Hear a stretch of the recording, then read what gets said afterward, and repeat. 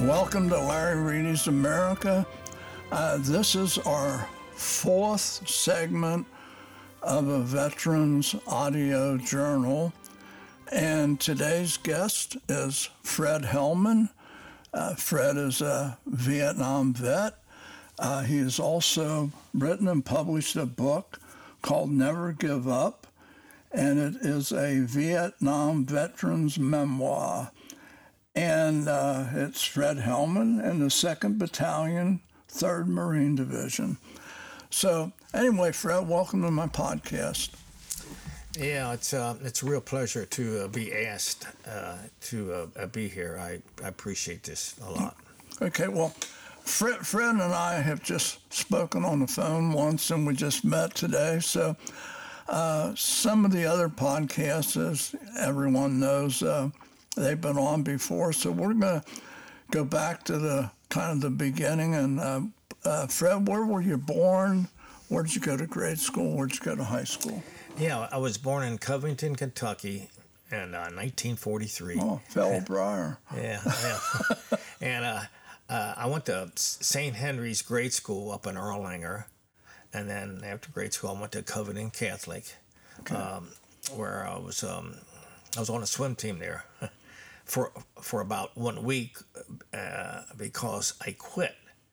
And I quit because, God, I was so far out of shape. I was too embarrassed. I was embarrassing that when I swam the races, I always come in last. But that only lasted until my dad asked me one night at the supper table. He said, "Fred, how you doing in swimming?" I said, "Dad, I quit." He said, "You quit? You don't quit. Get back on that team. Don't be a quitter." I said, "All right, I'll get back on. I'll swim. I probably won't do very good." So as each year went by, the sophomore, the junior, and then came along the senior year. This is where the real clincher of something that happened that changed my life and gave me the attitude of never give up. And that's this. My coach had me switch from swimming freestyle to swim backstroke. He said, "I want you to go and swim backstroke." I said, "I don't even know how to swim backstroke." He said, "Get in there and try it anyway." I said, "All right, I'll try it." Well, it turned out that I had the knack for swimming backstroke, and to the point where when we went to the state championship swimming meet in Lexington, Kentucky, I ended up setting a state record in 100-yard backstroke, which I held for 2 years. And when that happened, it clicked with me that, you know what? A lot of us don't even know what kind of ability and talent that we have until you accidentally just fall into it, or someone makes you do something that you didn't think you could do. And because of that set the tone for me on the rest of my life. So after I got out of, after that, I went to 2 years of college down at Lexington. And then my money ran out. And when my money ran out, that's when I got that letter from the government saying, "You're going to be drafted into the Army in 48 hours. And I said, 48 hours? I said, "Well, what if I don't want to?" So I called them. I said, "Well, what if I don't want to go in the Army?" And they said, "Well, you got 48 hours to sign up in something else." So that's what I did. I went down to Covington to the Marine Corps recruiting station or office, and I signed up there. And the reason why I picked them, I always remember the reputation of some of their slogans. One is "First to Fight," and the other one was their reputation of their drill instructors being very, very tough. And that's what since my childhood days, I was always getting in trouble, getting in fights and doing daring things and all this other stuff. So I wanted to find out, how tough are these drill instructors? Well, I found out. And you know what? It was the best thing that could have happened to me, because what they do, they start everybody on that first day when you arrive at boot camp. Everybody gets shaved, and everybody starts off looking exactly the same. You don't know where they're from. It's all immaterial, where they are, what religion, and all this other stuff. but the drill instructors start everybody on the same level, and they end up making a man out of you. They push you beyond the physical capabilities that you think you could go or you can't go. What base did you go to? Yeah, I went to San Diego. I had my choice of either. Okay. Yeah, I could either went to Paris Island or to San Diego. Good choice. And, right. Well, the one reason why I picked that, I heard about Paris Island being really rough. Well, I knew both boot camps. There's no swamps in San Diego. Right.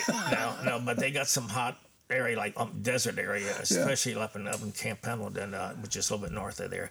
But the one reason why I picked San Diego is because I thought this is an opportunity in my life to get away from my family and all my friends and just see how I can make it on my own. Mm-hmm.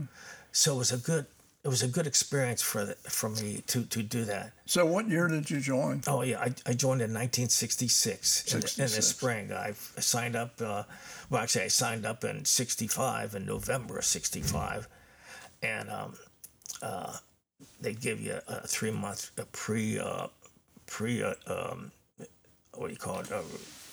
joining the armed forces before you have to go in actively.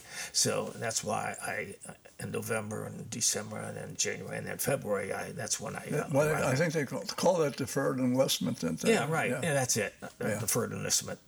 And so at least I got me on throughout the holidays, and a good way to start the year off with a whole new frame of mind, a whole new life. And anyway, I got out of their basic training and then their advanced training, where I had at Camp Pendleton. That's where you go and you learn to operate all the guns. Like I was in mortars, machine guns, the 105. So your MOS was infantry. Right. Yeah. I started off as a grunt, 0311, but when I went to Vietnam, I arrived in Vietnam in August of 1966, August 15th, and the day I arrived there, they needed men in the mortar unit because some of them were either being transferred out or maybe some were being wounded or killed or whatever. So they put me in mortars. I didn't have any other choice. That's where you learn how to follow orders. You never say no. You just do what you're told. And so I was in mortars, but when I was over there in the first couple months, it wasn't that bad. It was kind of quiet and all this stuff. I was located way out on the outskirts of any kind of town, or it was actually I arrived in the Da Nang airport, and that day I arrived there. That's when they put me on a truck and they took me about 20 miles southwest of Da Nang, and they I went to a unit which was the 2nd Battalion, 3rd Marines. They started me off by putting me in golf company, which is located right at the base of a mountain in the jungle, and that's where we were. Our unit was right at the base of the mountainous area, coming down into the rice paddies and everything. And our unit was in charge of patrolling these areas about 10 to 15 miles out in a radius around the whole area, and just keep looking for the Viet Cong or signs of the North Vietnamese coming out of the mountains. And so that's what our job was in the beginning there. But then things... Did you have spotters that were with long-range telescopes or binoculars looking at the mountains? Yes. Oh, we had a large scope. I'm going to show you right here. Let's see if I got it right here in the beginning. Yeah, here it is. Yeah. This was a lieutenant, and he was in charge of artillery. And he looked through this scope, which is a 20-part scope that they got off of a ship. And we were able to scan and look at all these little trails in the rice paddy dikes where the goods would cross over. And all that. So he could spot them 5-10 miles out and then call in artillery in on them. But that naval part scope really helped. But so. Yeah, it's interesting because I was going to say if you're got jungle between you and the mountains, I imagine the foliage and everything. If they come down at night and get in that jungle, you're not going to pick them up until it's too late. I know. You know, it's incredible in this day and age, in the modern era, because they can detect heat. Yeah. And they can spot them coming through the jungles. You can't see them alone, but you can see that heat. Boy, what?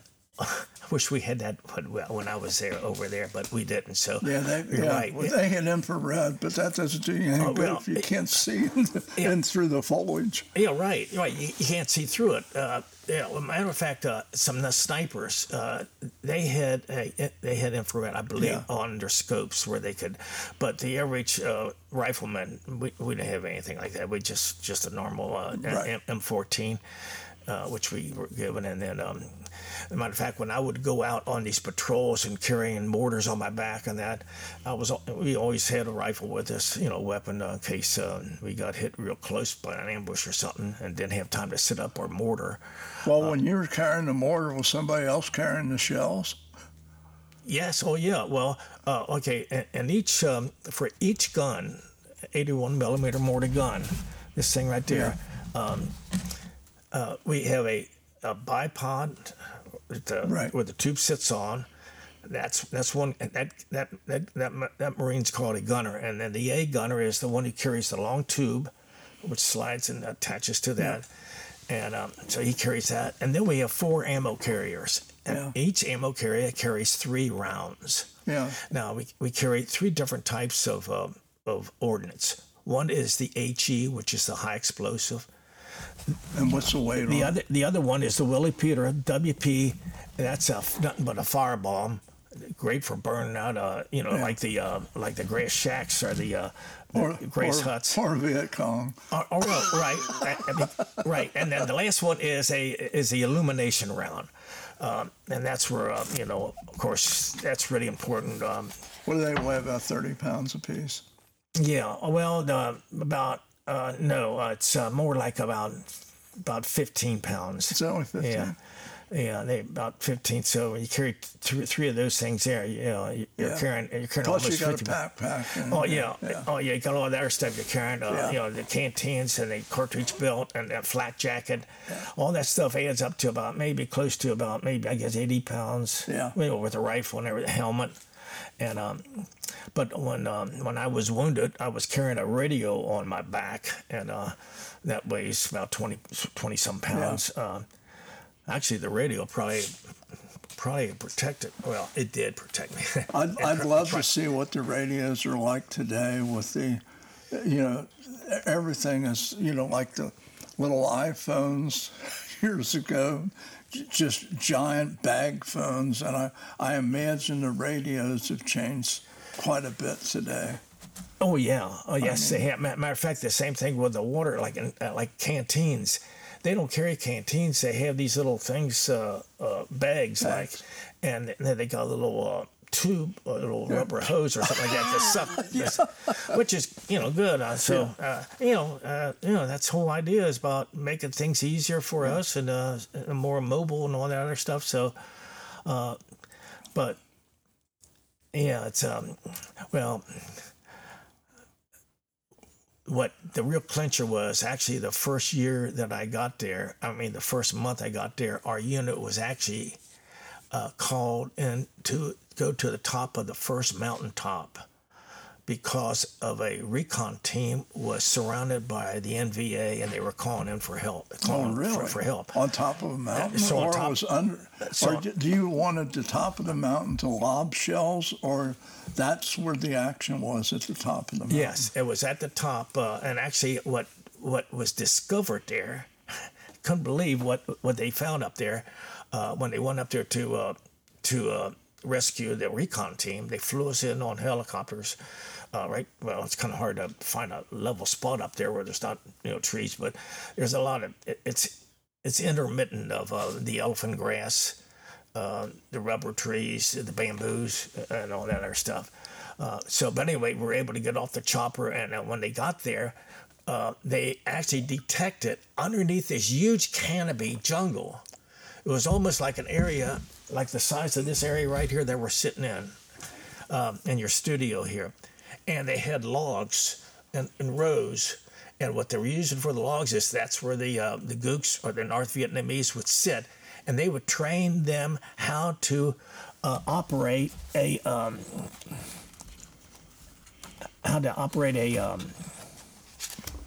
105 howitzer. Yeah, that's a big. This is our colonel. That's a picture of the colonel, and he's showing everything here is made out of wood. And when they went into this canopy and saw this training thing, the training area, they were teaching the North Vietnamese how to, when they were going to overrun us, because I was right next to an artillery battery, and a battery consists of 5 guns. So their intention was to overrun us and then get the artillery and know how to use it so they can use it right on top of us. Yeah. It was their backup. And this is another smart thing. I hate to give compliments, but the fact of it is, and I don't hate giving a compliment, it's just a fact of life, and that's this. Our 81 mortar, 81 millimeter, and that's the size of the opening. Mm-hmm. Well, they had an 82 millimeter mortar, 1 meter wider. And the benefit of that was this. Our rounds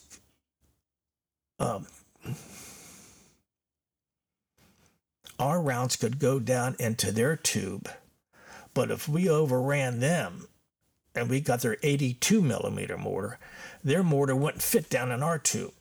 Mm-hmm. So that was really smart that they made their tube 1 millimeter wider for the benefit that we could use theirs. I mean, they could use ours in their tube to slide down, but our rounds would not slide down in theirs. Yeah. Well, and 1 millimeter is not going to affect the accuracy either. Oh no, so absolutely, no, not at all. What was the range of the? Usually it's around about 400 meters. I'll say close to maybe a mile, quarter of a mile, something like that. For the mortars. Now the 105s they could go out to about 10 miles out, and maybe even further. But the benefit of the mortar was this, and that's this. A mortar would go straight up in the air and make a big arch and then just drop down on. The benefit was to get the mortar over a mountaintop and hit on the back side of that mountain where the enemy usually was. They always position themselves on the back side of the hill.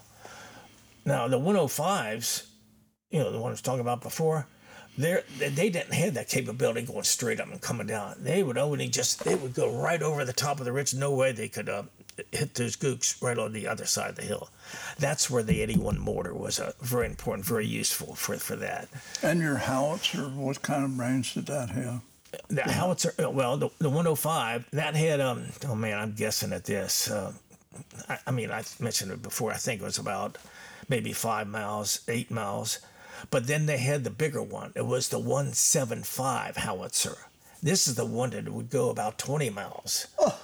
And, or something like that. Now, look, again, I'm guessing at that because I didn't operate those other two. I only operated the mortar.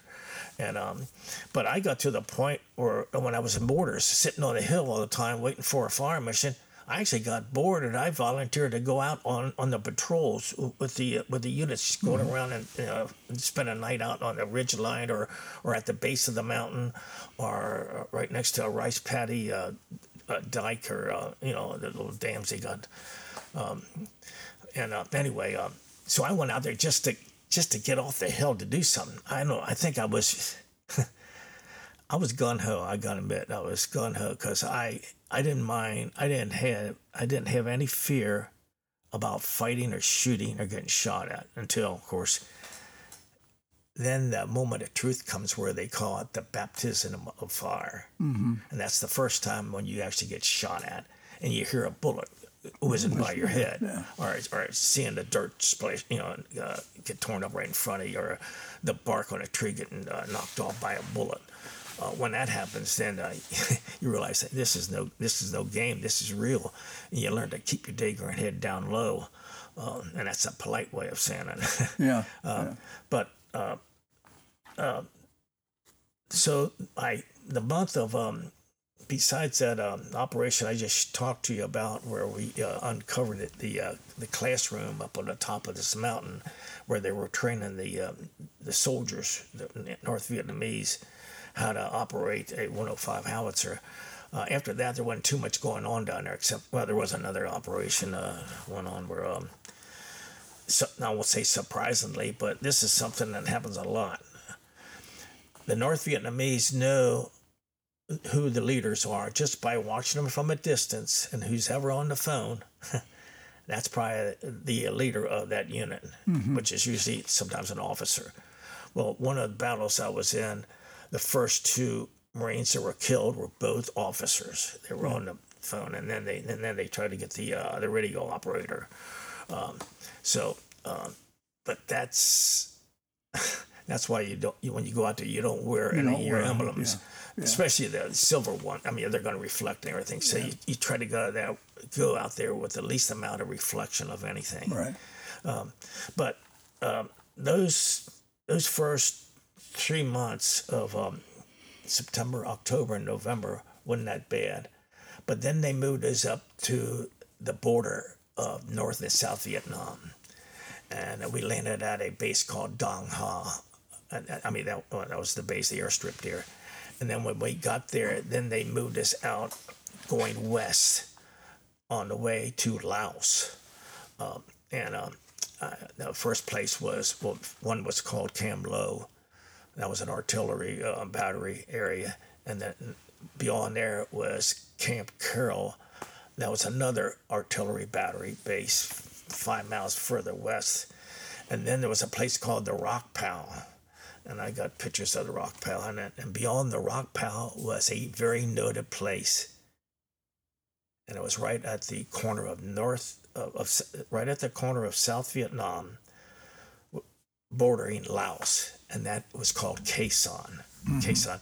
A lot of people have heard of the Khe Sanh, the siege of Khe Sanh back in 1968, of January 1968.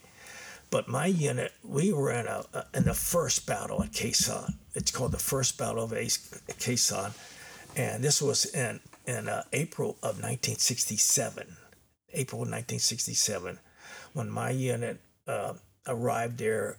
Actually, we were rushed up to this area because 2 battalions were getting beaten off of these mountaintops, which were honeycombed with hundreds of these little tunnels and caves and bunkers all over the place, and they were so well camouflaged you couldn't hardly see them until you actually walked up on them.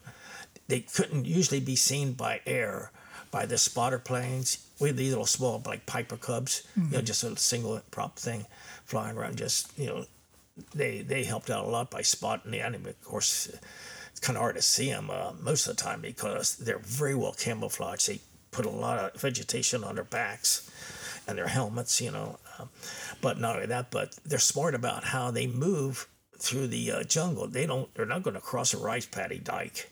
They're going to take the long way around right next to the tree line, where they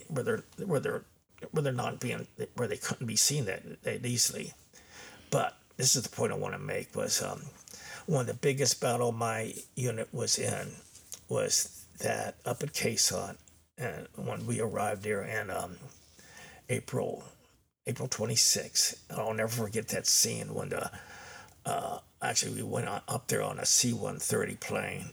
These are those planes that they don't need much of a runway to land on or to take off. They're very it's just ideal for these small little airstrips.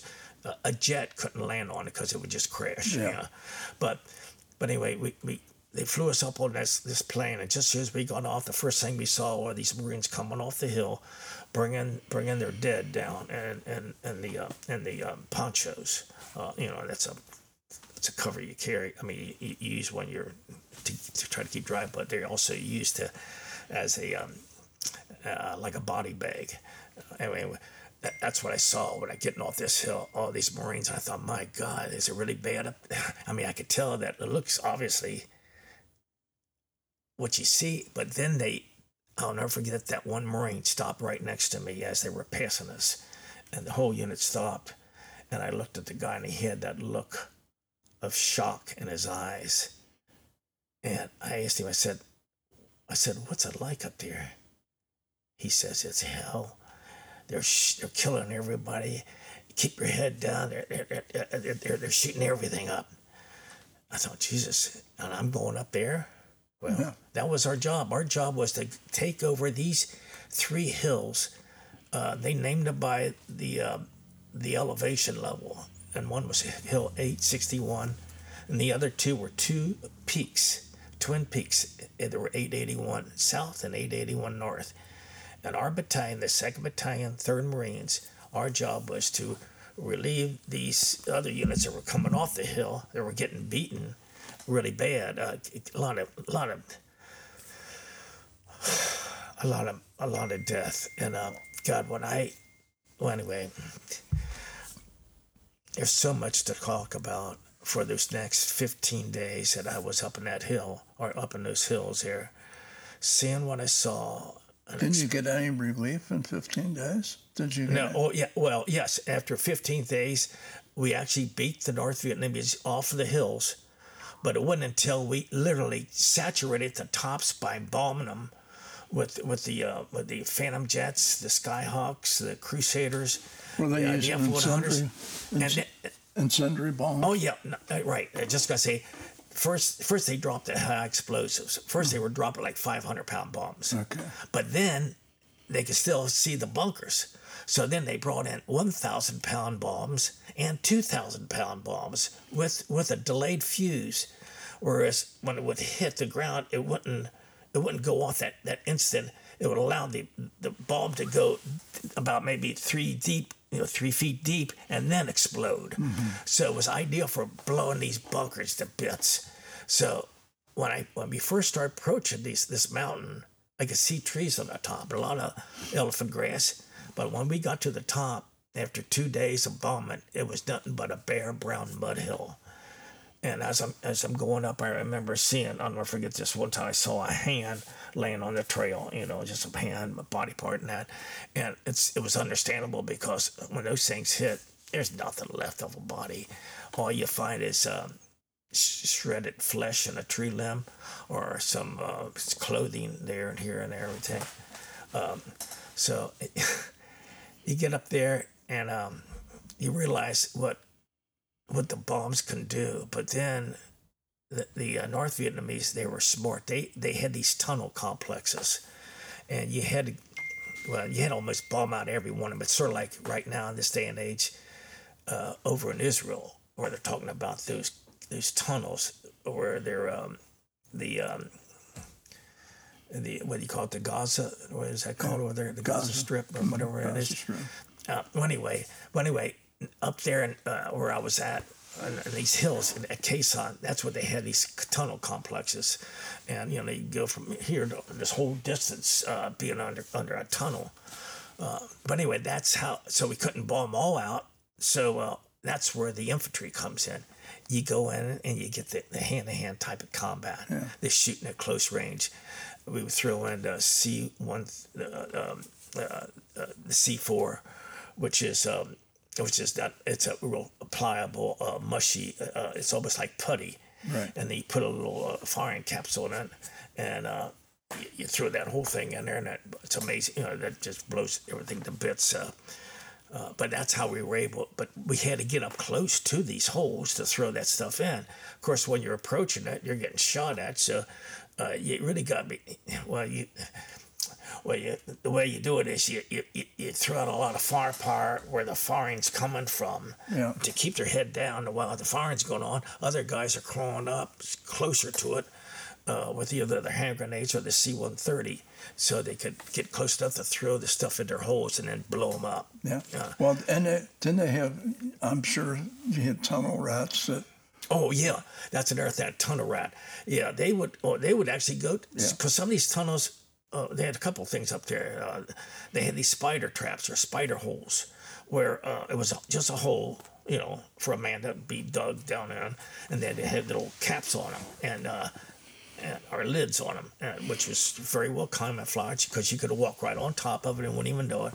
But sometimes when you walk by, and one of the guys, they actually saw one of the Marines doing this as he was going down this ridge line. He noticed him. A guy noticed him with his entrenching tool open up and hitting it down on the ground like he's trying to kill a snake or something. But what he was doing was these gooks were coming out of their holes, and since his rifle was shot to pieces, the only thing he had left, for fighting is an entrenching tool. Yeah. So he cut their heads off. He would knock their heads off, And that's when this one Marine. That's what he saw. This one Marine doing. And he went up, he saw two heads, next to these holes. So, again, there's the spider holes, and then there's, when you mentioned about the tunnel rats, the little holes that go in these little tunnels, and they're very small. So a big guy like you and I would. Yeah, you couldn't do it. I couldn't do it, especially with my root beer belly. My beer belly, well, whatever. But anyway, so that's where the tunnel rat came into play, and this is where you had to really be careful, because when you're going through these tunnels, they would booby trap them by putting these little thin, first you think it's just a thin piece of webbing, like a spider web webbing, but actually it was a trip wire. And of course, all you gotta do is push that thing, it would set off a grenade to kill you, of course. There's so many facets. I mean, there's so many stories to be told. And you know what?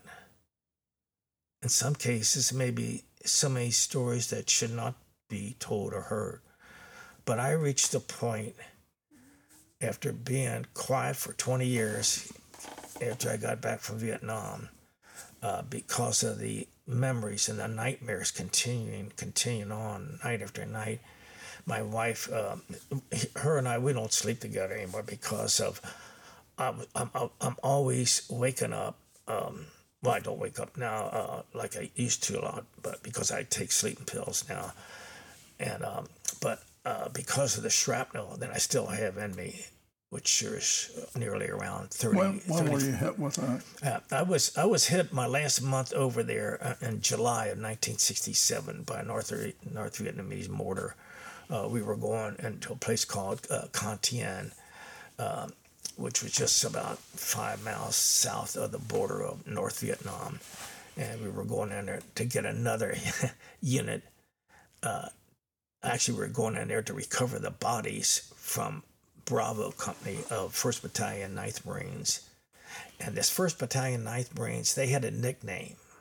Their nickname was the Walking Dead. And the reason why is because, well, it's self-explanatory in a way. Yeah. Because of so many Marines being killed in that unit. They seem to be the one unit that's always getting into the major ambushes and really losing a lot of men. Well, this one morning, they end up losing about 80 men. It literally, one skirmish? Yeah, one skirmish. And that's basically a battalion. So they brought, after Bravo Company got hit to the point where Cambon was completely annihilated, they brought in Alpha Company, and they got hit real bad, just as bad as they did. Well, my unit, we heard about this, and we were going in to try to get the North Vietnamese unit that did all this. But not only that, but to recover the bodies. And so when we were going up there, and it's ironic that when I got wounded, we were approaching a church. I couldn't believe this church right out in the middle of nowhere. And I might show you this picture here. See all those casualties on those pages there? Yeah. Well, you know. All right. Let me.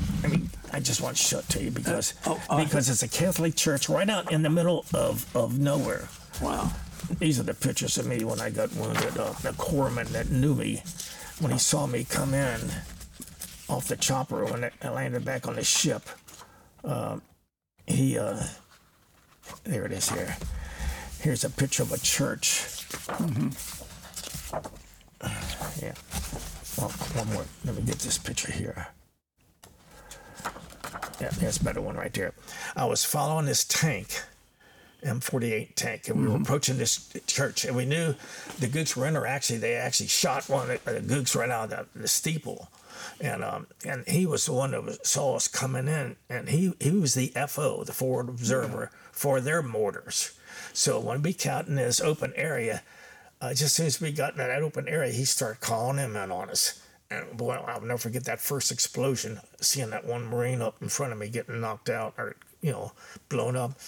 And then I turned around. I wanted to get into, of course, the first thing you do is you got to get down low. So I saw an artillery crater, no more than maybe just about 5-10 feet away from me. And I took one step towards it. By the time I took the second step, another mortar round came right next to me and blew me right up in the air.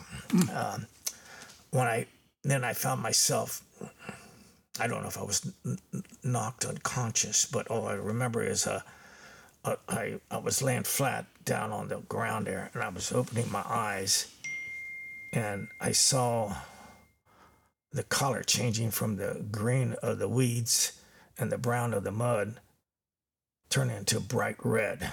And that was blood coming out of my mouth and my face.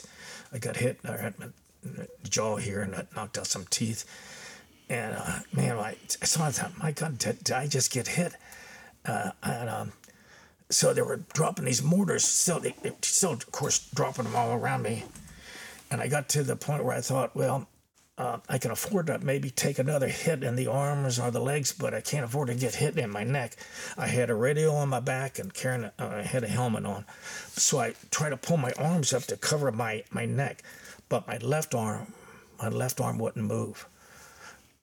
Shrapnel had cut the ligaments in the elbow, and I couldn't pull that up. And my left leg, I thought it was gone. All I felt was numbness and wetness. And I didn't realize that until the mortar stopped exploding and the lieutenant yells out, pull back, pull back. So everybody started running back past where we came from. And as I were running by, of course, I wanted to get up too. So as I tried to get up, my left leg didn't move. And I was almost afraid to look down because I thought, I wonder if I even have one. But I called for help, and thank God the last Marine heard me. He came over. He pulled me up. I grabbed on top of his shoulder pad. I mean, it's like on top of his flat jacket. It's like grabbing the back of a guy's shoulder pads, So I'm holding on that. He's pulling me up, and he said, "Let's get out of here." And I said, "I can't hardly move." He said, "Come on, let's go." And I said, my left leg was just dragging. I was hopping just on my right leg. That's the only thing I had was my right leg. So I'm hopping, trying to get back out. And they're dropping more mortars on it. So as they're dropping it, we hit the ground again because you got to get down low, to get hit again, of course.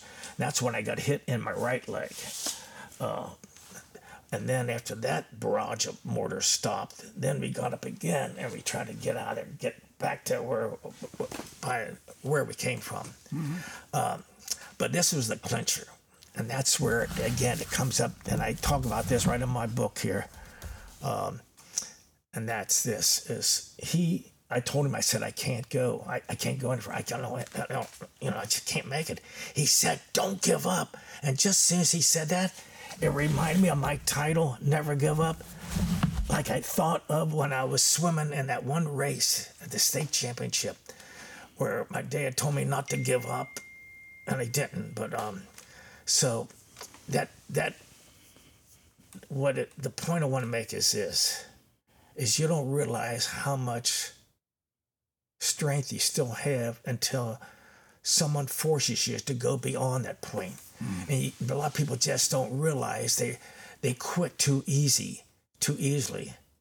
And now when I give talks at schools, there's 2 words I tell the students. I look right at them, and I tell them, I said, I'm looking right at you. And there's 2 words you can never, ever use again for the rest of your life. One is can't, and the other one is quit. Mm-hmm. You can never say those words or use them again for the rest of your life because you don't really know your potential. because you give up too easy. And that's the point I wanted to make when I wrote my book about the attitude about getting beyond that point where you want to stop or you want to quit. And people just don't realize that they do have the ability. They really do. And it's good that you reach a point like that in your life where it's a difficult time and you find a way. In this day and age, with the power, well, I won't say the power of the cell phone, but because of the computer and the cell phone, you can look. The point I want to make is searching for help, either by finding a person to talk to, or it'll give you information on how to address a certain issue, how to challenge it.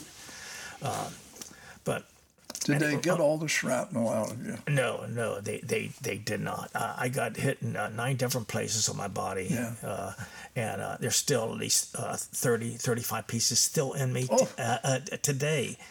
Now, they got the big chunks out, of course, but the other ones are like about the size of buckshot or double-aught buck, or, well, not so much that because that's like a ball bearing. Is it going to work itself to the surface? Yeah, right. You know what? Yes, and some of them do work on it. And I actually could, pinch them out or pull them out.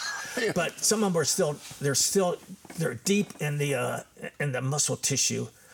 And they don't want to mess with that. So what it does is when these what happens when the barometric pressure, when the barometer drops, and it gets down to around 95 or 94 or 93, then these shrapnel.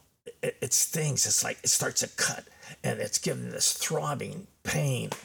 And so I will never forget Vietnam because of that reminder. I did get over the nightmares, but I can't. They by the way, they did operate twice on me to get more shrapnel out. But the last time they did, they said, for now on, it's going to just cause more harm than good. We're going to have to end up cutting some nerves or something like that and all that kind of stuff. So they said, I just take pain pills. Yeah, I was going to say, they probably told you to take 2 Tylenol and grin and bear it. Well, I take a pill called gabapentin. Yeah. And that is a pill that's actually, because I got hit real bad in the left leg, it actually clipped the nerve. And that's why when I got hit, I couldn't feel anything because it hit the nerve. Matter of fact, for 4 or 5 months after that, I couldn't use my left foot at all until then I got over the healing of that. But still, in this day and age, there's times when I'm walking. Again, it's when these barometric pressure drops. All of a sudden, I'll feel like I'm stepping on a hot cigarette butt, and I jerk and I get up and I say, "Oh!" And what gets me? Well, I shouldn't say what gets me is a lot of times that pain will make me. I will yell out, and sometimes I'll yell out a cuss word. Like, I won't go into give you an example. You already can imagine what kind of words I might use. Yeah, but I'm kind of a potty mouth, but I kind of watch myself on there. But throughout my years of working, and I was a salesman all my life, and of course, when you're a salesman selling furniture, you're talking to people. And when these low pressures come in and all that stuff, and all of a sudden I start getting these jerks and this throbbing, this thing, and sometimes the people I'm talking to have children with them. And I'll yell out, believe me, it's never intentionally, of course. It's just a spontaneous reaction to a sharp, stinging pain. Mm-hmm. And when I got back from Vietnam, I had a very dirty mouth. I don't mean I didn't brush my teeth, my language. It's been hard for me to really stop that. I'm not going to dwell in on that. But the point, this is what I wanted to tell you. When I got hit and one Marine was helping me get out, and after the second barrage was over with, we finally got our back to about, it was about maybe 200 yards away, where they called in a medevac chopper. And I wanted to get on, of course, that chopper right away because all my wounds are still open. They're still bleeding. Thank God I didn't get hit in the artery because I would have bled out and died, of course. But by the time we got to the LZ, where the medevac chopper was coming in, I was one of the first ones on it. And when I got on it, because my wounds were all still bleeding, I wanted I needed to lay down. So I laid down right between the two gunners, the two machine gunners in this chopper. And all the other guys came in, they sat on these little fold down cots like. But anyway, this is what happened.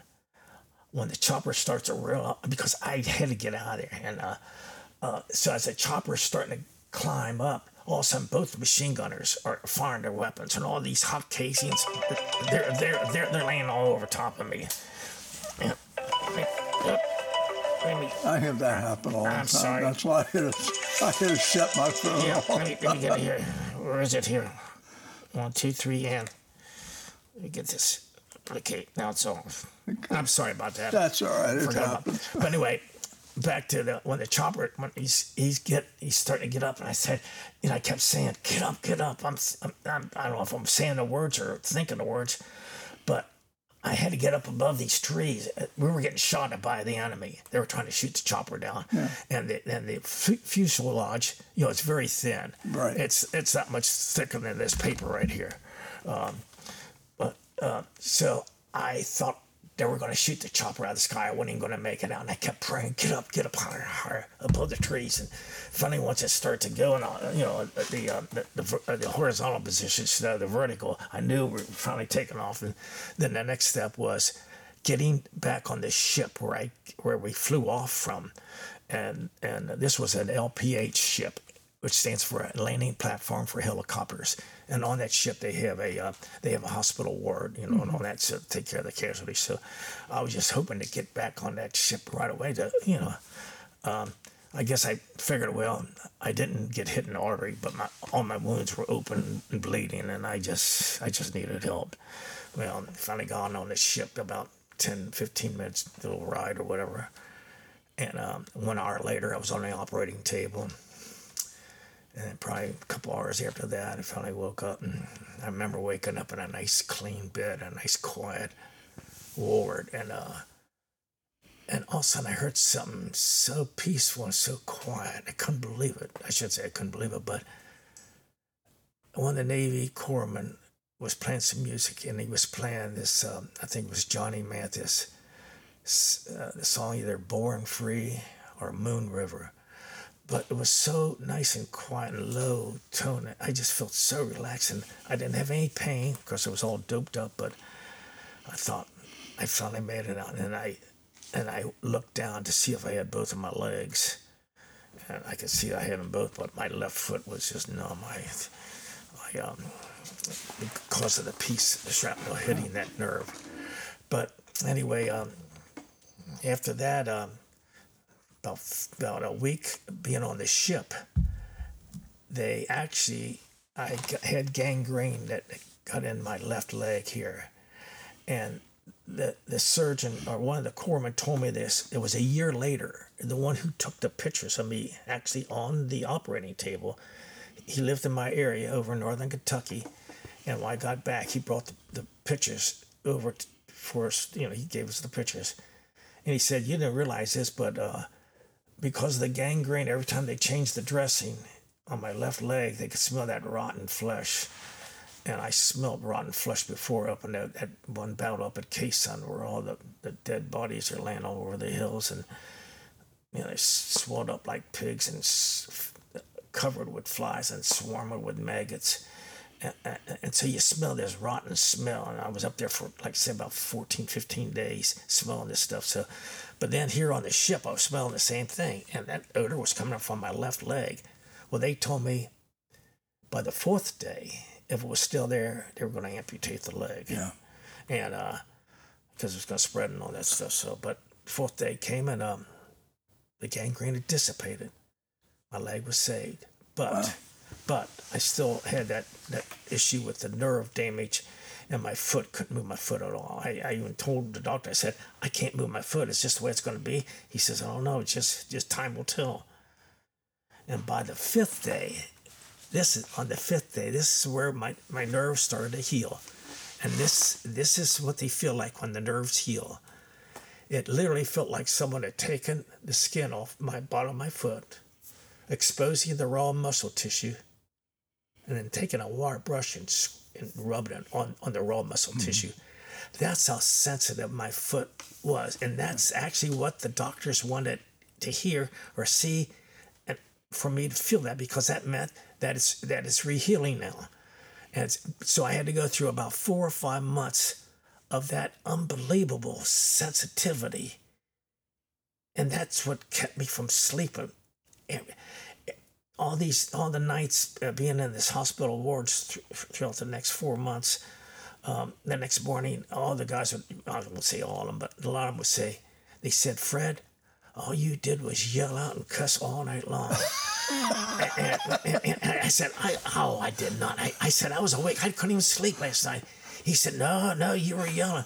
And every night it's yelling out, look out, get down, get on. Here comes one, kill this one. Shoot this one. Here comes another one. That's the kind of stuff I was yelling out throughout the night. And they said, they were always waking up, saying, why did you?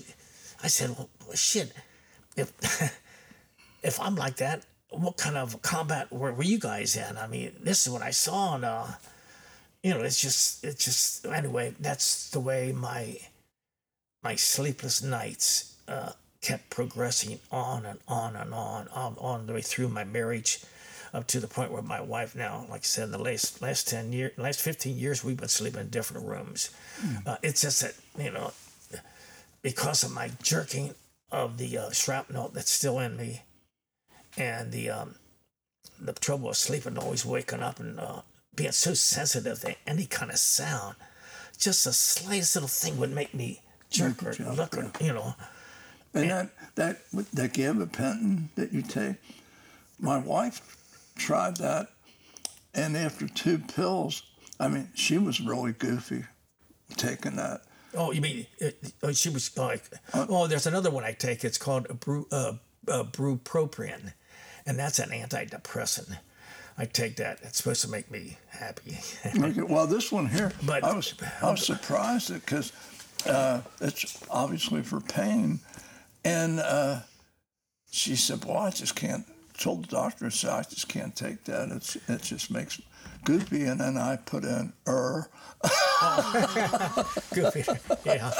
No, really, I never. Well, but yeah, it has 2 effects. One is to probably numb the pain. The other one's probably make you kind of, a lot of guys walk around like they're. A lot of guys have commented like that too. By the way, other fellow Marines telling me that they say I feel like I'm walking around like a zombie, and I'm like sand moaning or whatever kind of stuff. So, but yeah, it's well, is there where your nerves are? I presume when you have these reactions, the small shrapnel's never going to work its way out of that area, right?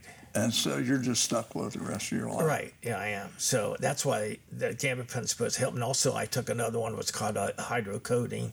That was a real strong painkiller. Mm-hmm. And I used to take that too, and along with the gabapentin. The gabapentin supposed to be having to do with numbing that nerve, or addressing the nerve issue. And also people who have, epilepsy, what is that? Some kind of emotional disease. I can't remember the title of it, but the hydrocodone, they quit giving me that.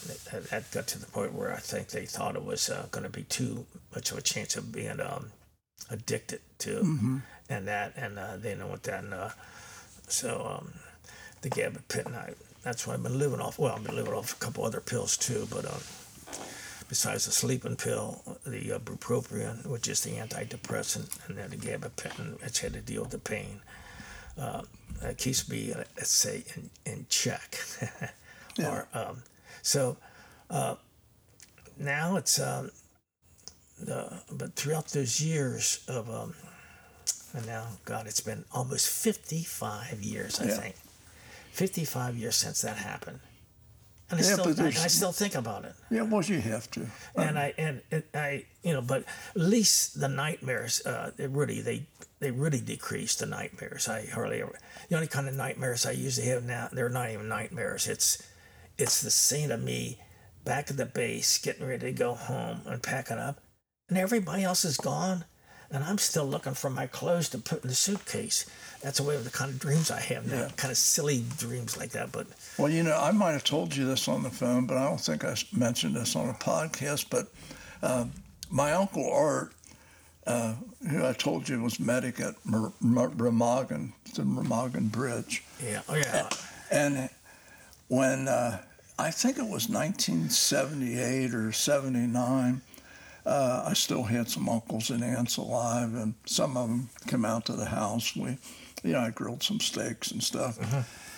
And I was talking to Art, and I said, hey, he liked to drink his beer and never had much to say. And I asked him, I said, hey, Art, you never ever talked about World War II.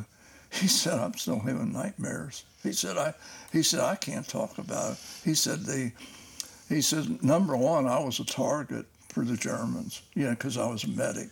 Oh yeah.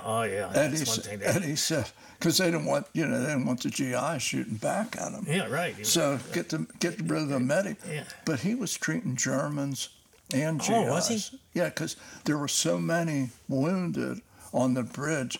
Oh yeah. They pull him over, and he's not going to let a German die. He's not going to let a GI. So he was treating both of them. Yeah. And when he died, my cousin went down. He died as a bachelor, and for a living, he was a bookie. So anyway, but the funny thing is, he was going through his bachelor apartment, and he found this box. And my uncle never gave a dime to any politician. But from 1945 until his death, he had a Christmas card from every president. He did? Yeah. Oh, man. From and every I looked president. up, I thought, really? maybe this did guy... he save him? Did he save him where you could actually see him and see him today? My cousin's dead, so I don't know what happened to him. And well, that's what, like all the letters that I talk about, that's in my book. Yeah. My mother saved every letter I wrote home. Oh, wow. And I wrote a lot, because they wanted to know what I was seeing, what I was doing, but I got to the point where I thought, hey, maybe I shouldn't be writing, telling them stuff like this. Well, I think it's good. I think it's good therapy for you. It was not a good therapy for me, but because I'm sorry, go ahead. Well, and it's something that people read about in papers, or they see little scenes, but not much, and people should know. I mean, war's hell. Right, and that's why I did it. People need to know, especially our youth and maybe our grandchildren. They don't realize what we have. Like you've got to, let's face it, you've got a very serene, beautiful layout here. And we didn't get this by luck. Mm-hmm. If it wasn't, especially for the Second World War veterans, let's face it, with Japan and Germany, Japan and Germany on both sides of our border, our coastlines there. The next step was us, and if it wasn't for all those, not only the men, but the women. The women were really involved with.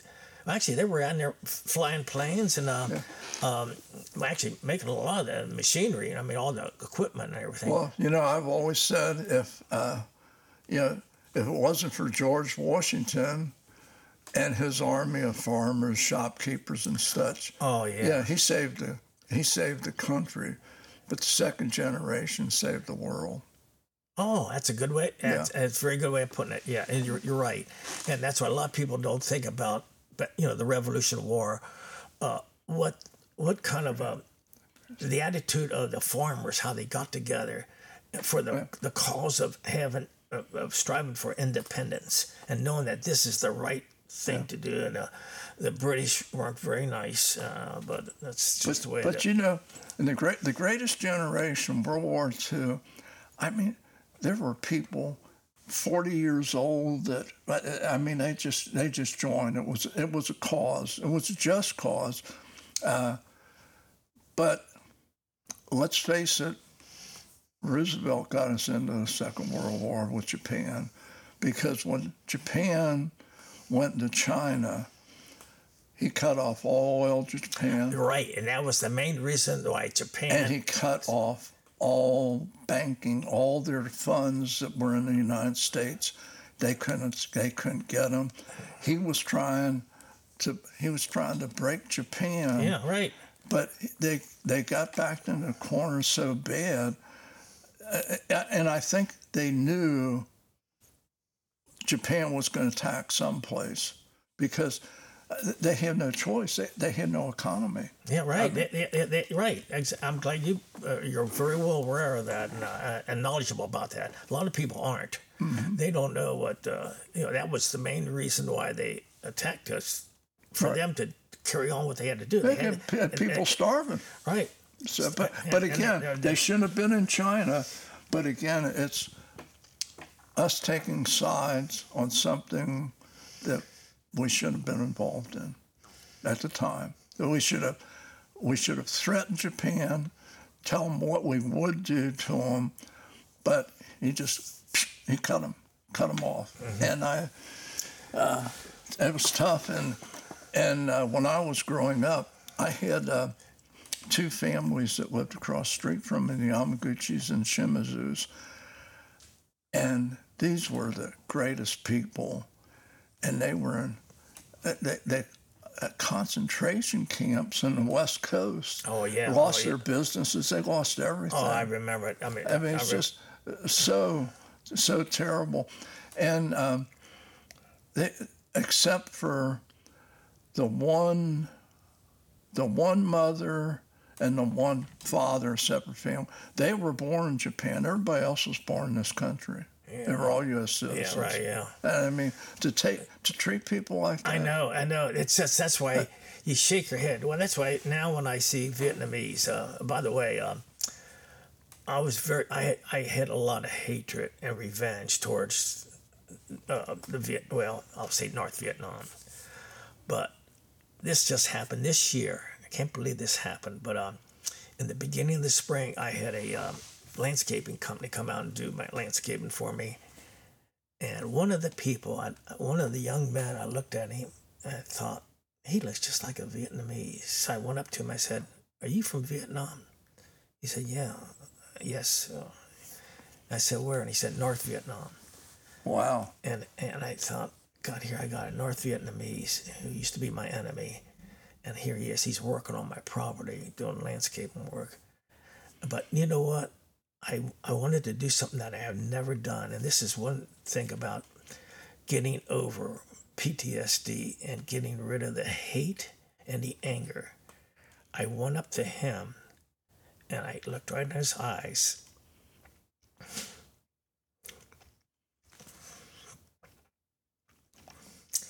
And I said, "I'm sorry for all the harm I caused onto your people. I didn't mean it personally. That was just part of being a soldier and fighting for our government and doing what they told me to do, just like your people were told to do what they did against us. But now that's all in the past." He's only 21 years old, this young man. Mm-hmm. He wasn't even born. Matter of fact, he said his mother was just a little girl, like 8 or 9 years old back then when the war was going on. And then since she had him, she had to put him in an orphanage because she couldn't she didn't have enough money or whatever funds to take care of him and all that. So he was put into an orphanage group and he was adopted and to come over here. And but when I went up, I was able to say those words to him. And you know what? It felt so good to admit that I'm wrong and to express sorrow to him. And just like now, I had tears in my eyes, just like I was telling him, and we both hugged. And it felt so good to do that. And I felt like I'm getting to the end of my my therapy, or one part about therapy is about admitting your guilt or your shamefulness or the whatever the right term is, but just like people would back after the Second World War, they hated all the German people or they hated all the Japanese people. Well, in this day and age, none of those people, they weren't even alive during those wars. Yeah, but you know, it's not the people, it's the damn politicians. Oh, I know. It's a government. It's a politician. That's why. And South Vietnam was so corrupt, and we still had to put our nose in that, which, I mean, it's like right now. They don't come any more corrupt in Ukraine, and the people are suffering. Oh man, I mean, and we're feeding them money and everything, and it was between him and Putin. But there's a reason. See, they start putting missile on Putin's border, which NATO said that would never happen. And even though he's always wanted to reclaim the territory for bring the old Soviet Union back. Right, from the Second World War. The straw broke the camel's back. Right. Was putting missiles on his border. and I mean, we have no accountability for where that money's going in Ukraine. And those politicians are so lousy over there, and we're buddy with them. But the poor people, the citizens, they don't want anything to do with it. The same with these Russians have lost hundreds of thousands of people over in Ukraine, and these guys don't want to fight. Yeah, no, right. And they're fighting. They might be fighting some relatives even. So it's just. Oh yeah, well, it's just crazy. Especially in Berlin, when the Berlin Wall, all that. Relatives on both sides, and here they, all that kind of stuff, and just crazy. Well, it almost reminds me of the Civil War. Well, worst, most casualties ever. Civil War, more than I know, World War right? II. It was over 600,000. I remember counting the wounded and people that died from disease or just starving to death. Over 1 million. I was just going to say it had to be over 1 million. Yeah, over 1 million. That's one thing war. About a war is, war is hell, but civilians. And how dumb was that? Civilians. The Civil War. That was stupid. I know. Politicians. I mean, all they wanted to do is give the main reason was the black man. They wanted the slavery to continue. But the North said no. Give them the right to be, citizens. That was a lot more than slavery. Oh well, a lot more than slavery. That was an excuse. What do you think the main reason was then? The thing is, I always think that the North had all the industry, and the South was struggling, and they didn't have the money. Money was withheld to really make the South an industrial part of this country. Well, they sure had the cotton for sure. It was a cotton capital of the world. Yeah, but that was it. That may be whiskey. Yeah. Yeah. By the way, does your medication affect your ability to drink? No. Oh, good. No. Well, no. I don't take that much, really. I don't drink. I mean, I do. Yes, I do have a drink, but I'm beyond those days. So when I was a teenager, you drink, you get sick and all that. But stuff. I like to have 4 ounces of whiskey a night. I drink it neat. I enjoy bourbon, rye. I know. I just bought a bottle of Jack Daniels just yesterday. I hope it was the good Jack Daniels and not the black Jack. Is that what you buy? Well, there's a black label and there's a green label. Well, there's several. Oh, is there several different ones? Yeah. Buy Jack Daniels bottle and bond. Well, I bought it right on the right on the Indiana border here, right in Harrison, West Harrison. There's a liquor store right on the state line, literally on the state line, but it's on the Indiana side of the street. Yeah. Anyway, that's where I bought it yesterday. Well, when you're on your way back if you want to. Stop in Batesville liquor store. You'll never see a liquor store like this in a small town. Oh, is it right on the main drag on 229? As you're coming to 29, you go. There's Fifth Third Bank on the corner. There's Sherman House. Is it like right in the middle of the town, yes, city? There's a little. Okay. If you see the bank, you turn right and then turn into this parking lot. I mean, it's enormous. Okay, yeah. And just go in, and they might even have a bottle open that you can sip. But get a Jack Daniel's. Either get a Jack Daniel's single barrel, or get a. Is that actually the title? Single barrel. Single barrel, or get a bottle and bond Jack Daniel's. Okay. All right.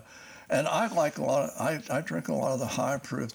The regular black label Jack Daniel's. What is the alcohol content? Oh, bottle and bond's 100 proof. Oh, yeah. Okay, and you're drinking, if you're drinking the black label, it's probably 86 or whatever, 80%. Yeah. And I like the higher proof stuff. I'll drink 130 proof stuff and down, and I like the lower proof. But I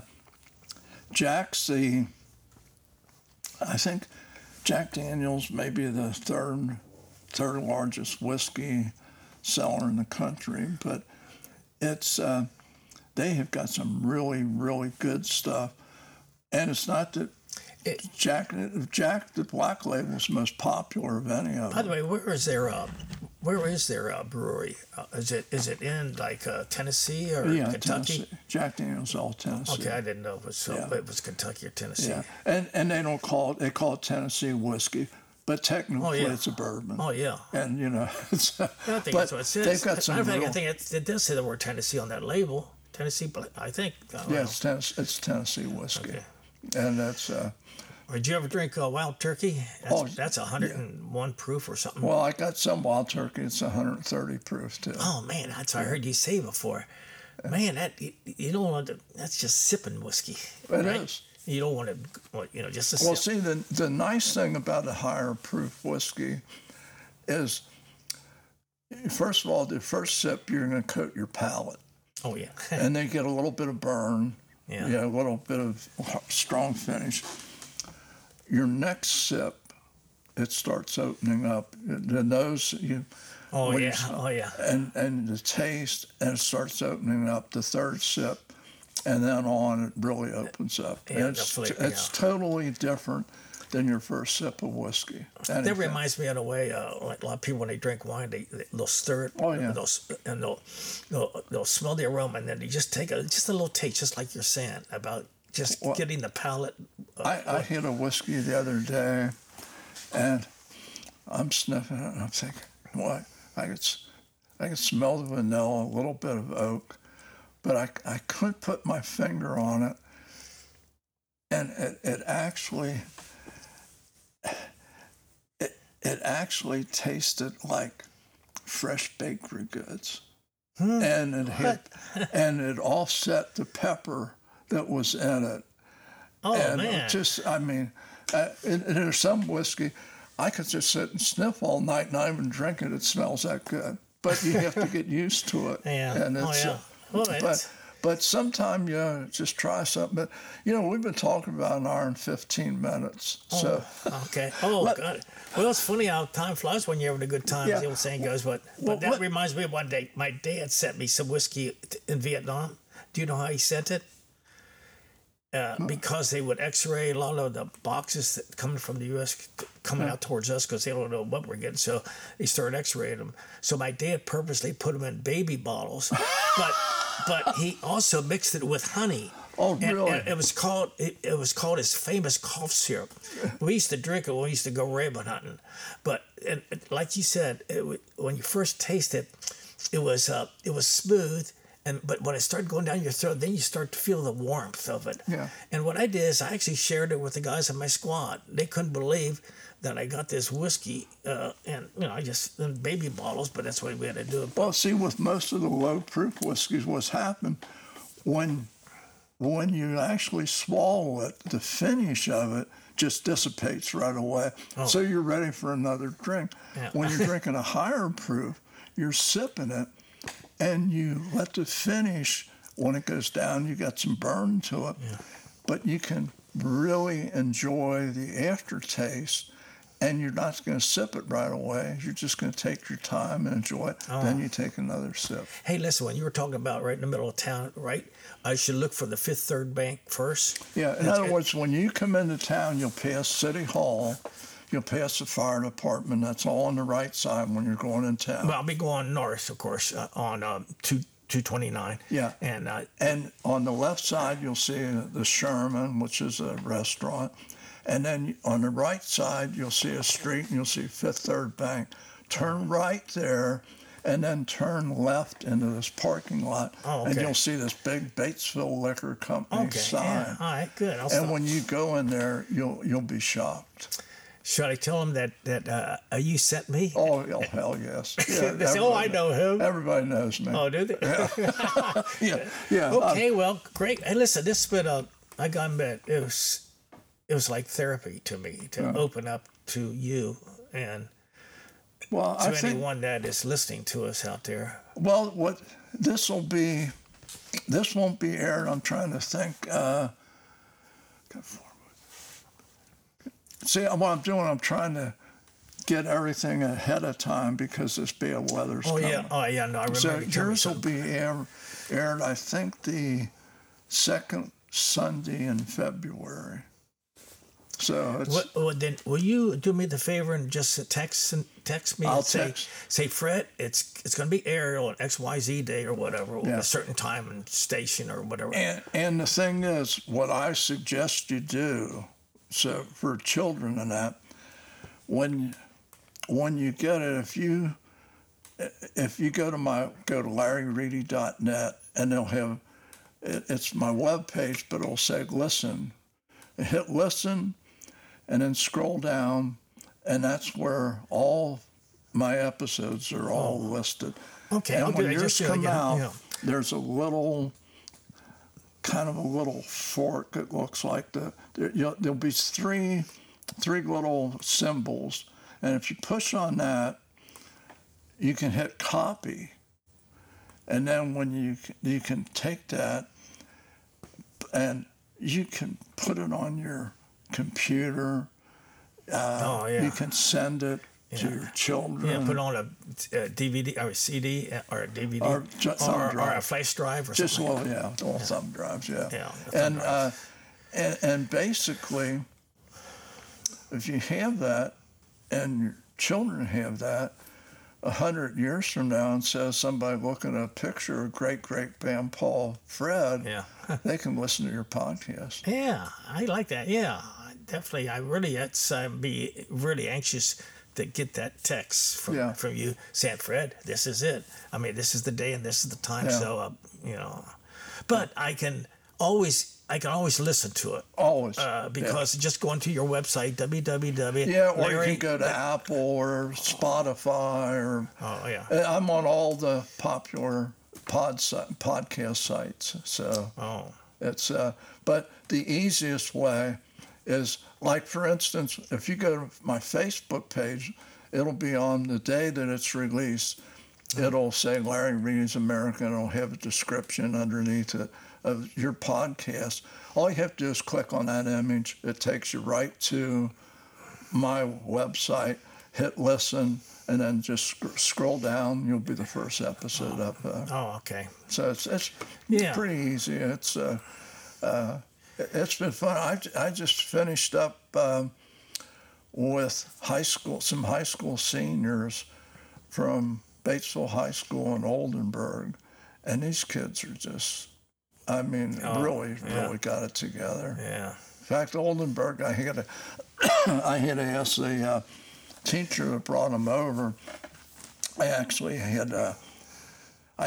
podcasts with 3 people on each podcast, and I said, "Is there anyone in the junior or senior year that's not a member of the National Honor Society?" And he said, maybe.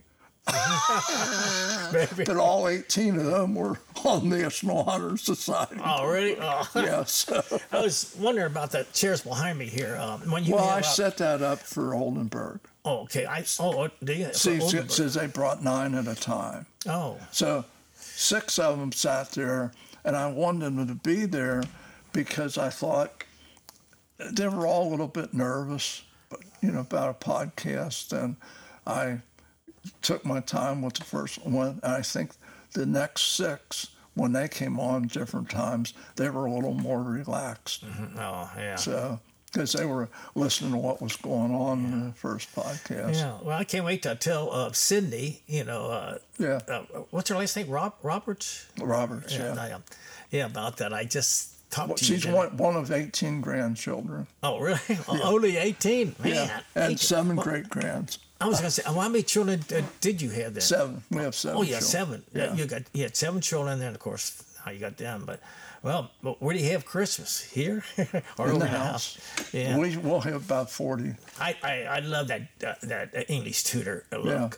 Yeah. That's when you said that, I know I'll recognize it when I drive it down the road here, and it was easy to find, really. Actually, it was a very enjoyable ride. Perfect timing too. This time of the day, on this day, not a weekend or something like that. So that's why I'm glad you picked a Tuesday. Yeah. So. Yeah, I'm trying to get ahead of the game because I know what January and February is going to probably bring weather-wise. Oh yeah, and definitely. I had 2 podcasts yesterday. Oh, and you I've did? got 3 today. 3 today? Oh, I had one. Last one? Or? No, I had one at 10. I got you, and then tonight is our whiskey and beer, which is 2 different podcasts, and the whiskey's kind of normal and serious. The beers gets a little bit goofy because I picked 3 co-hosts for this, and the problem is we all like to talk and we all like to drink, and we don't drink much. We have these little 5-ounce beer mugs, and they only taste 4 whiskeys, about 3/4 of an ounce. And I've already tasted the whiskey, and I've already graded them for me. But the beer will drink 6. Well, they're 5-ounce glasses, but about maybe an ounce is the head. And then we got a pizza coming out, so we're trying to pick the best beer to go with that pizza. Oh, yeah. And the craft beers, the higher proof craft beers, they don't mix well with pizza because they kind of overwhelm it. And do they? The best beers so far that we've done this with quite a few pizzas, but the 2 most popular beers preparing with a pizza has been Hamm's and Pabst Blue Ribbon. Oh, good old Pabst Blue Ribbon. Yeah, I had that in Vietnam. but I mean, see, they're about 4.25%, 4.5%, and you get an 8.5% or 12% or 15% craft beer, it overwhelms the pizza. I was just gonna say, I never heard of beer having that high. We had one night. It's called Cocamundra, 19 proof. 19% alcohol. It was like a chocolate and coffee bomb that you were drinking with a little bit of coconut. Man. So it was so smooth. Was it? Oh, but now 4 ounces is okay, but can you imagine sitting down and drinking a couple 12-ounce cans of that? I know. That's why I commented, man, that's high octane. I mean, Yeah. So, but it's fun, and it's something we enjoy. But I think right now I want to thank you for appearing on the podcast here. I think that people are going to really enjoy this, and it's. I know it's tough to talk about stuff like war, but I think people need to know. I think it's good therapy for you. It is, and it's. So I think you have any parting comments. Well, like I mentioned a couple times when I was talking, there's so much to be said and so much maybe that should not be said. But because of my issue with PTS, and I purposely leave the last letter off, the D.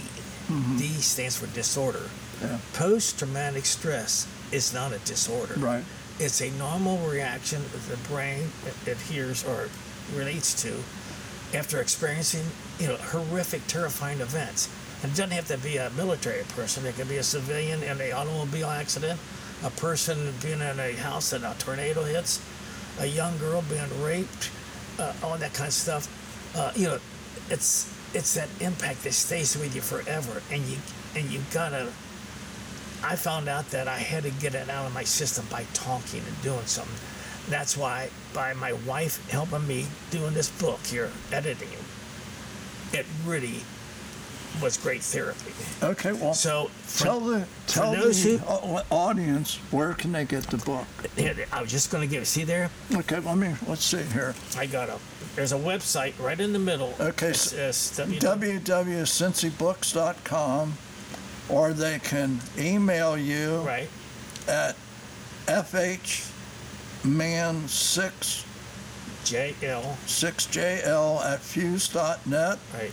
Or they can phone you at 513-490-5217. And I presume, it's a smartphone, or they can text you at that right. number. Yeah, or text me, and then we'll go from there. But if they buy, the only way I can take a transaction is either by a check or by cash. Yeah. But the website, you can put on a credit card, and they can send you the book. And I can send it to you, too. The only thing is extra is just the postage, because you can imagine a book this heavy. Yeah. It costs about $8. Yeah. The one thing, I used to take credit cards on a website, and unless you have a perfect backup, one time when I went to bed,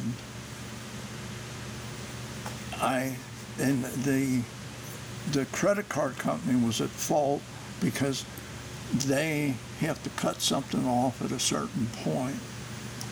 But anyway, when I got up and I checked my website at about 10 o'clock in the morning, I had to call a company and stop it. $4,400 worth of bogus stuff. Oh, man. Got through them. They had to eat it. I told them, I said, this is not my problem. This is your problem in your system that was supposed to pick it up. And we went back and forth. I said, hey, it's not the money, man, but screw with me, we're going to court. Yeah. Hey, there was one other thing I was going to mention, and this is the new way of doing transaction. You probably heard of it. Venmo, yeah. VENMO. So people can do that. To me, I can give them my little, my account or name and all that, and they can just send me the money and we do the people are starting to do that now. Better use cash or check. Yeah. If you can get away from any kind of transactions going through the internet or you're right, credit card, any possible way, you can eliminate the possibility of people detecting it and seeing it.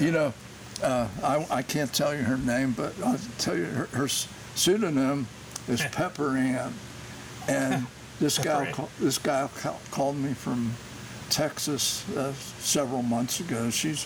I did a remote podcast with her, and she said, I'd like to be on your podcast. I said, well, why, and what do you do? And she said, well, I wrote a book. And I said, what's it about? She said, well, it's about modern day cattle wrestling in Texas. And said, and it's also about my cousin who's serving 14 life terms in prison. Oh, come on. 14 life. Oh, that's incredible. Oh, is that true? Yeah, honest to God. And I mean, she is just a gem. And she's got it, she's published it. She's doing it full time. My second book, which is about guns, you have to do gun shows to sell it. And I sold a lot of them, pre-sales and that. But the problem is, at my age, 14 hours on my feet. It's just not worth it. So I gave up doing any more book signings. I'm not going to do that anymore at all. So it's just... I've had them too, and I feel like, I reached a point. Enough is enough, and at least the only reason why I did the book, because I wanted to have my children and my grandchildren have something about their... Well, that's their what dad. I started with my first book, and a buddy of mine taught me into... Can I ask you something about your guns? Yeah. And that's this. Do you have any muzzle loaders? No, I'm not into that. Okay. Do you have any flintlock? Not into that. I'm into... It's just ARs, revolvers. Well, when you said you got a 200-yard range back there, right? Yeah. I've got a Winchester 270, bolt action, and anyway, I keep wanting to find a place to. Well, there is a firing range down in Harrison, downtown Harrison, or actually it's on the State Line Road there. You probably know where it is, but that's the only close place where I know where I can, do some target practice. Yeah, I have to be careful, because when anybody shoots here, I have to be out there, and it's an insurance thing, it's a liability thing. Oh yeah. And I used to give a lot of gun classes for women, especially, and wouldn't let the husband stay. They'd have to go sit by. Oh, really? I mean, show them how to fire a pistol? Is that yeah. And that's some, good. Some should own a slingshot, and some are very good. And but those days are gone. I got bad knees. The concrete's too much. I'm not doing that anymore. But it's something. If I know somebody and they say, hey, "What are you busy, or can I come out and shoot?" I'll give them the time, but I'll be out there watching them. Mm-hmm. Right. Yeah, sure. So, okay, well, I guess it's... we're an hour and 30 minutes. So this is as long as some of my beer podcasts. Shoot, if I talk anymore, I'll probably have to charge you, so we're going to cut it. We're going to... Okay. Well, anyway, let's close this out with the national anthem here. Oh, yeah. Perfect way to do it. And Fred, it's been a real pleasure having you on my podcast. And again, it's going to be in February before it's out. But you will be on my Facebook page sometime tomorrow with your current photo, which I haven't taken yet. I'm going to take that.